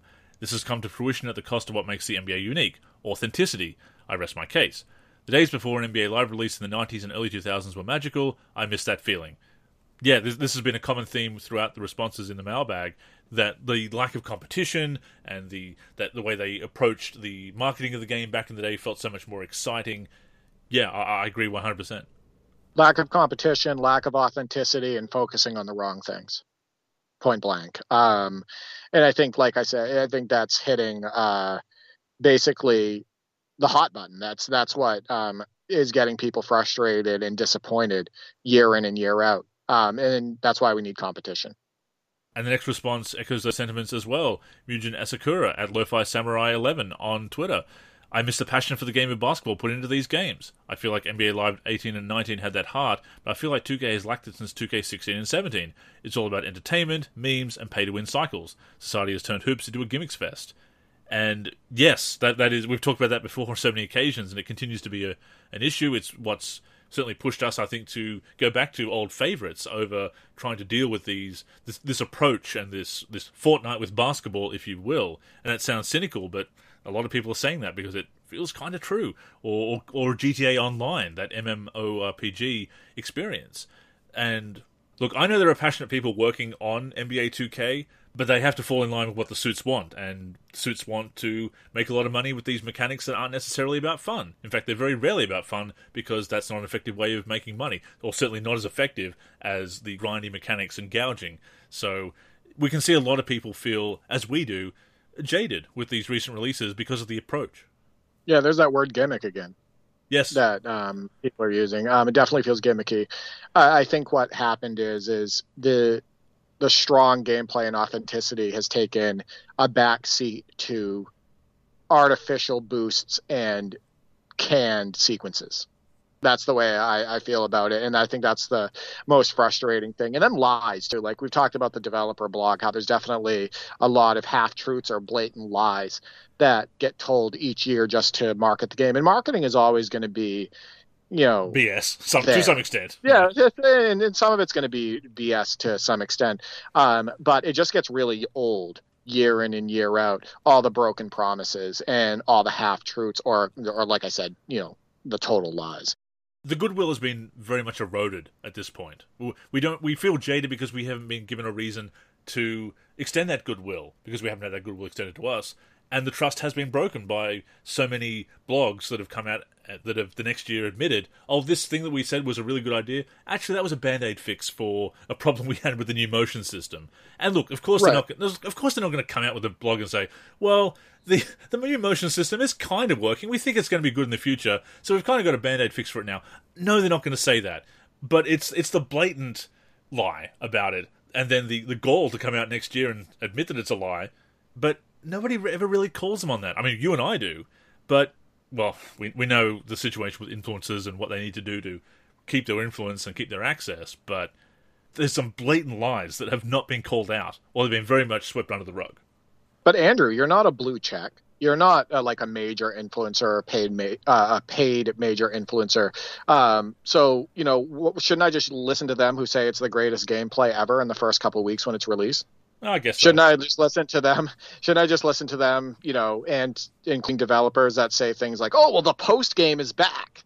The post game is back, people, even though the post game isn't as good as it was in many of their past releases. Why did it go away? Why did it go away? Why is it back? Right. Yeah, exactly. Yeah, where'd it go? But, you're not, why should we listen to you, Andrew? And see, that's the problem, is it's an uphill battle. It's a constant...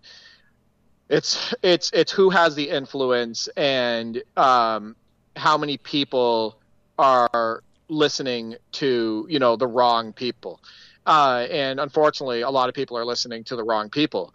And that's including people that are, making these games. It's listening to the suits. And unfortunately, a lot of people have to do that to keep their jobs. But they're listening to these people who are giving poor direction on how to make these games and how to make these games enjoyable for consumers and have them hungry and coming back for more. And you can say whatever you want. I'll say this again, of course, they're going to have 10 million plus sales every year. It's the only option in the 5-on-5 gaming space right now. So I don't want to hear, well, they're selling this many copies. Yeah, there's only one option for people who love NBA. Bego Fats at Bego Fats on Twitter has not felt that excitement in a long time. Says, I remember I missed class for 2K5. Have you ever missed class or perhaps work, Derek, to either buy a game at launch or to simply to just take some time off and play it? I have, I believe, called out of work before to play a game. I'll be honest with you. I think it was in the early 2000s. I want to say that I was working at Shaw's at the time. I think I was pushing carts for Shaw's and cashiering. And I want to say that I did call out of a shift in order to play. I want to say, was it NBA Live 2001? It might have been. It might have been NBA Live 2001 or NBA Live 2002. So yes, I think I have done that in the past. I'm not sure if I've ever...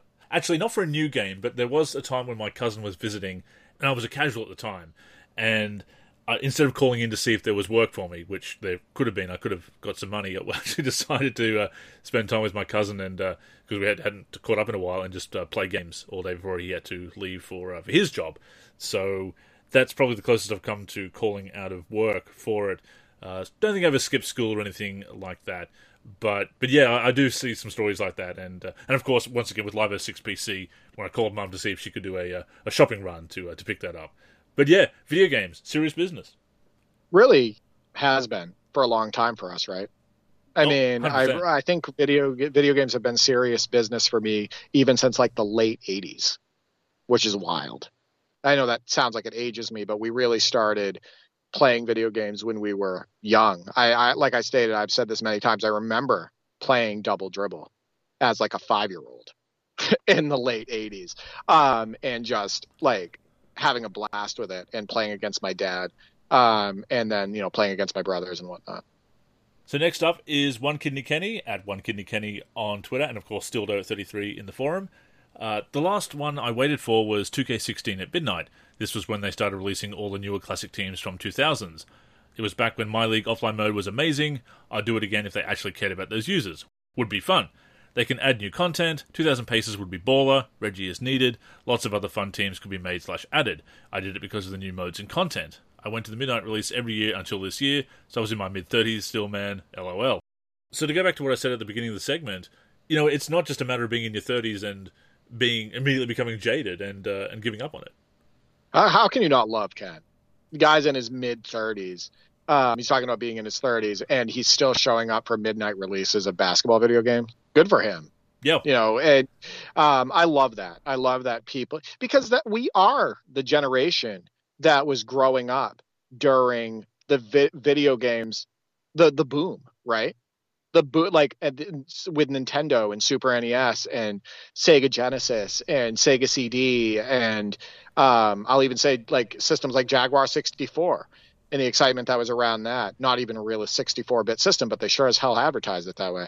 PlayStation and PlayStation 2, like we grew up with all of this stuff. We really are lifelong gamers.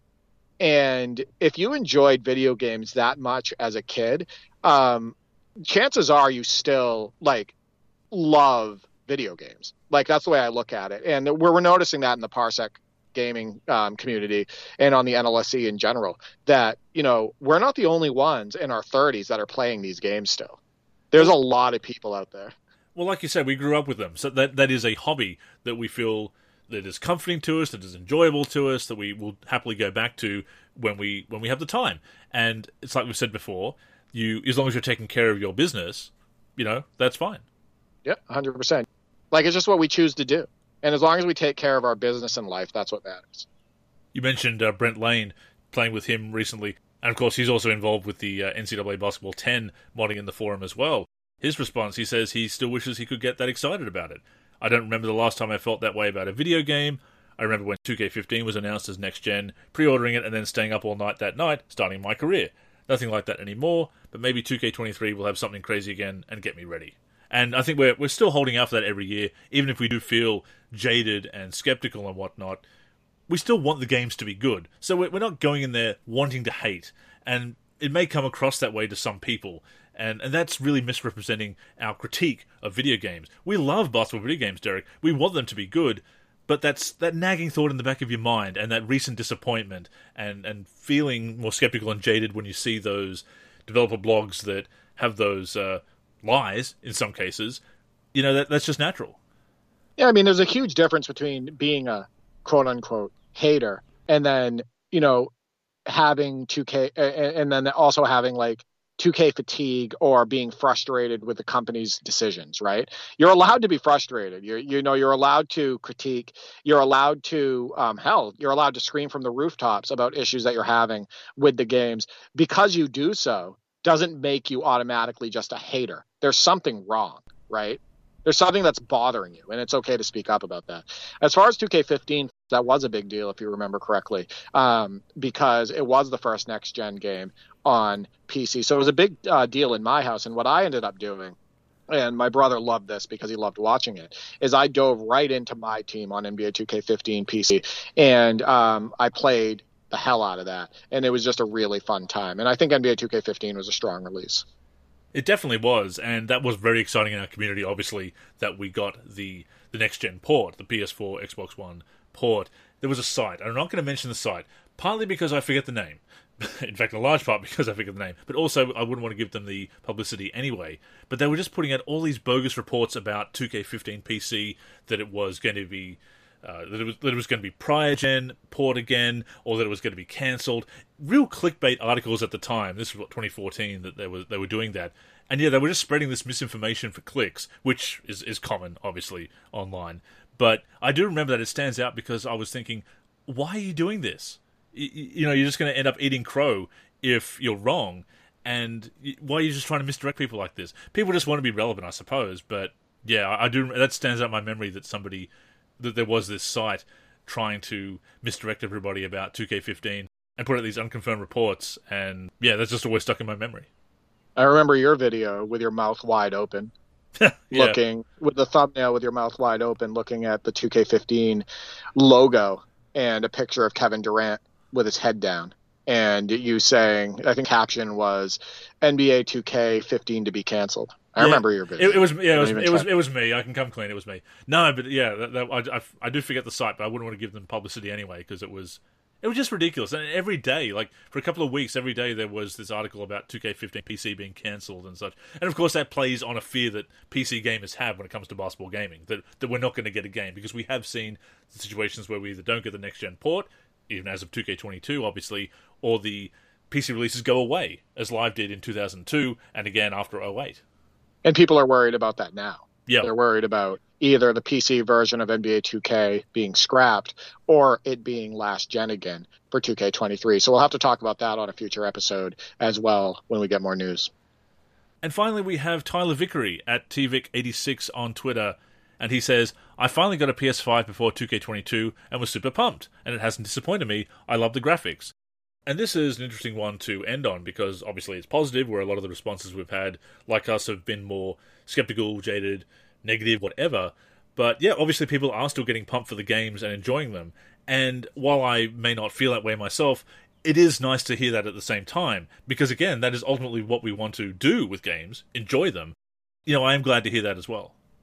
No, I love that he's enjoying the game, and it hasn't been all bad for my brothers and I with NBA 2K22. It has been for the PC. We just don't really enjoy it at all for that version of it. But for the Xbox Series X version, hell, I mean, we put in hundreds of hours into it now.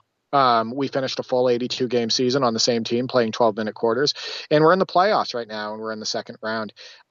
So we got our money's worth with 2K22, so it's definitely not all bad. He mentions the graphics. I have no issues with the graphics on NBA 2K22. Do I think that it's the best in the series? Absolutely not. Do I think that it's more than acceptable? Of course it is. The most important thing for me is the gameplay between the lines and how that feels. And, do we have the control that we need to? Is it fun for myself? Is it fun for my brothers? Etc. And that's where it misses the mark sometimes, especially on head-to-head games. It's actually been better for Legends, for the way we like to play in that regard, than many past games. So, no, I'd love to hear a positive comment in here, and I'm glad that he's enjoying it. Because it is an awful feeling when you've built up a game in your mind, you've looked at all the previews, you're excited, the trailers look good, the new features, everything sounds good, and you get the game, and it just doesn't live up to the expectations. Can you remember the first game that really disappointed you after a preview season? NBA Live 07. NBA Live 07? Yeah, NBA Live 07 on Xbox 360 is the most disappointing release that I've ever had my hands on. It's what made us switch to 2K. And then I would say, actually, you know what? That's not the most, though. That's not the most I've been disappointed. 2K18 is the most I've been disappointed in my history of playing basketball video games. Just because of the expectations of 2K17 before it? Yeah. It was more along the lines of the fact that they promoted 2K18. You remember Ronnie 2K's tweet before it was released? He said, "Get ready for the best 2K ever." The way they were marketing it, it was like, hey, we may be changing things about the motion system, but it's better than ever, and this is why. And there was a lot of stuff in the developer blog that wasn't true about the actual game, right? And we found that out in the preview season of 2K19, where they admitted to some of that stuff in the new developer blogs. So I think 2K18 is the most disappointed I've ever been, but the first time I ever felt true disappointment in a release was Live 07 for Xbox 360.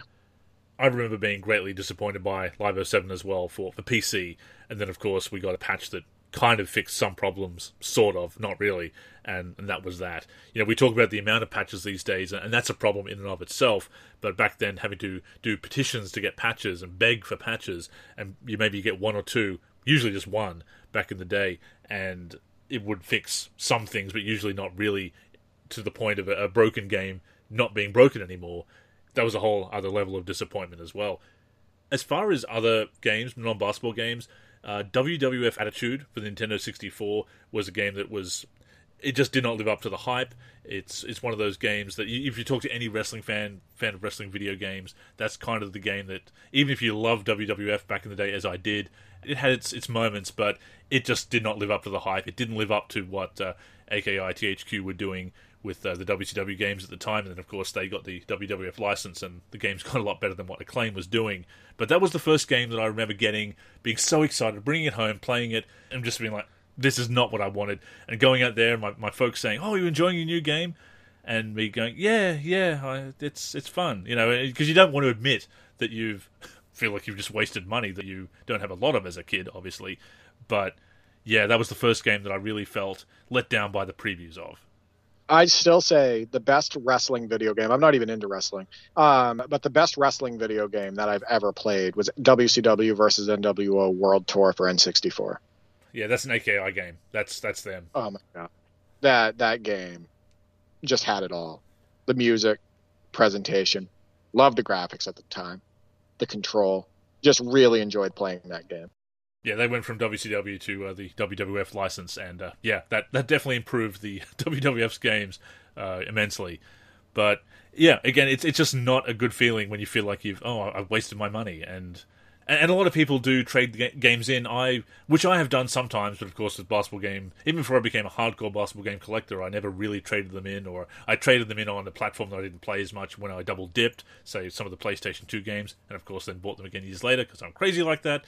But yeah, it's not a good feeling. But to that point, it's great to hear that not everybody is experiencing that with the new games. That we do have people like Tyler who feel that their investment in the PlayStation 5 or the Xbox Series X was well worth it, and that the games haven't disappointed. And that's good to hear. And hopefully they can continue to make strides that less of us feel disappointed year after year. I really want to get excited for NBA 2K23. Same. I really do. Like, people don't understand. Like you think I want a release that I'm disappointed in? I mean, I really want to get excited every year for these games. And there still is some level of excitement.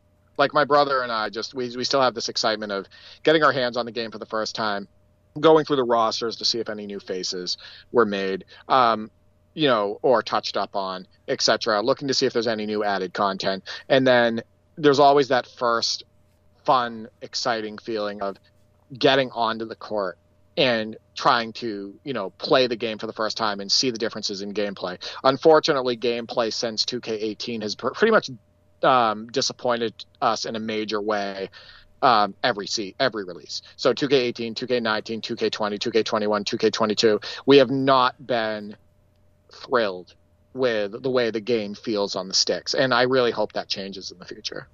I do too, absolutely. But the good thing is we do have options, you and I having such extensive collections. I think more people are doing that these days as well. I've seen some comments on YouTube. Of course, we post the NLC podcast on YouTube every week. People enjoying hearing us talk about these older games, and because they like going back to them themselves if they're not enjoying the latest game. And of course, there's not always news about 2K22 or the latest game coming out every week, so naturally we're going to talk about any major news if it comes about. But we're quite happy to play these old games and talk about them as well, and clearly we're not alone on that.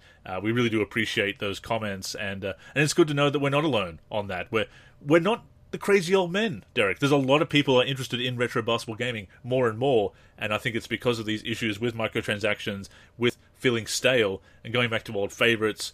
It's not necessarily about saying these are definitely way better than current releases. It's just about what is more fun for you, what is more fun for me, and enjoying that, which, again, is what it's all about. And if that is the latest release, that's awesome.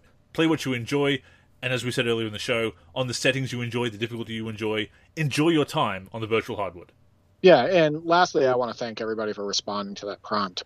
We had so many different responses, again, from people that follow me, people that don't follow me, etc. Like, it just showed up on their feed, the question and whatnot. And this is for my D4 Gaming channel, which has a very small follower count, because I just created that channel recently. It has a much smaller follower count in comparison to my main D4 account. And we're just getting all of these great responses to people interacting with the show. So I want to thank all of you. Indeed, thank you so much for all the responses. We will continue to put out that mailbag prompt each and every week. You can also write into the show, hit us up on our socials, which we will mention shortly, or email us at podcast@nba-live.com. But with that being said, that has brought us to the end of episode number 414 of the NLC podcast. We thank you for tuning in. We hope you enjoyed the show. The podcast comes out every Sunday on the NLSC, which is nba-live.com, of course. You can also tune in on all the major podcatching apps and platforms, such as Spotify, Apple Podcasts, Stitcher, Podcast Addict, just to name a few. And of course, if you are subscribed to us on YouTube, which you absolutely should be, we also post the show there. And since it is that time, Derek, what are your socials and any of the final thoughts this week? No, thank you for, all the answers to the mailbag question, but also for your submissions for the NLC Top 10 Plays of the Week. Keep them coming. You can reach me at D4384 on Twitter or at D43G. I'm most active on that platform. You can also reach me on the NLSC. I'm D for Free over there. I'm a team member. And I'm also on YouTube, D for 3. Once again, I am Andrew in the forum and Andrew NLSC on Twitter. The NLSC is on Twitter and Facebook at the NLSC. We are NLSC Basketball on Instagram. On YouTube, we are NBA Live Series Center. And of course, keep it locked to the NLSC itself, nba-live.com, for everything we do for basketball video games. But yes, that's all for this week, so thank you once again for tuning in. Until next time, I'm Andrew. And I'm Derek. Go get buckets, everyone.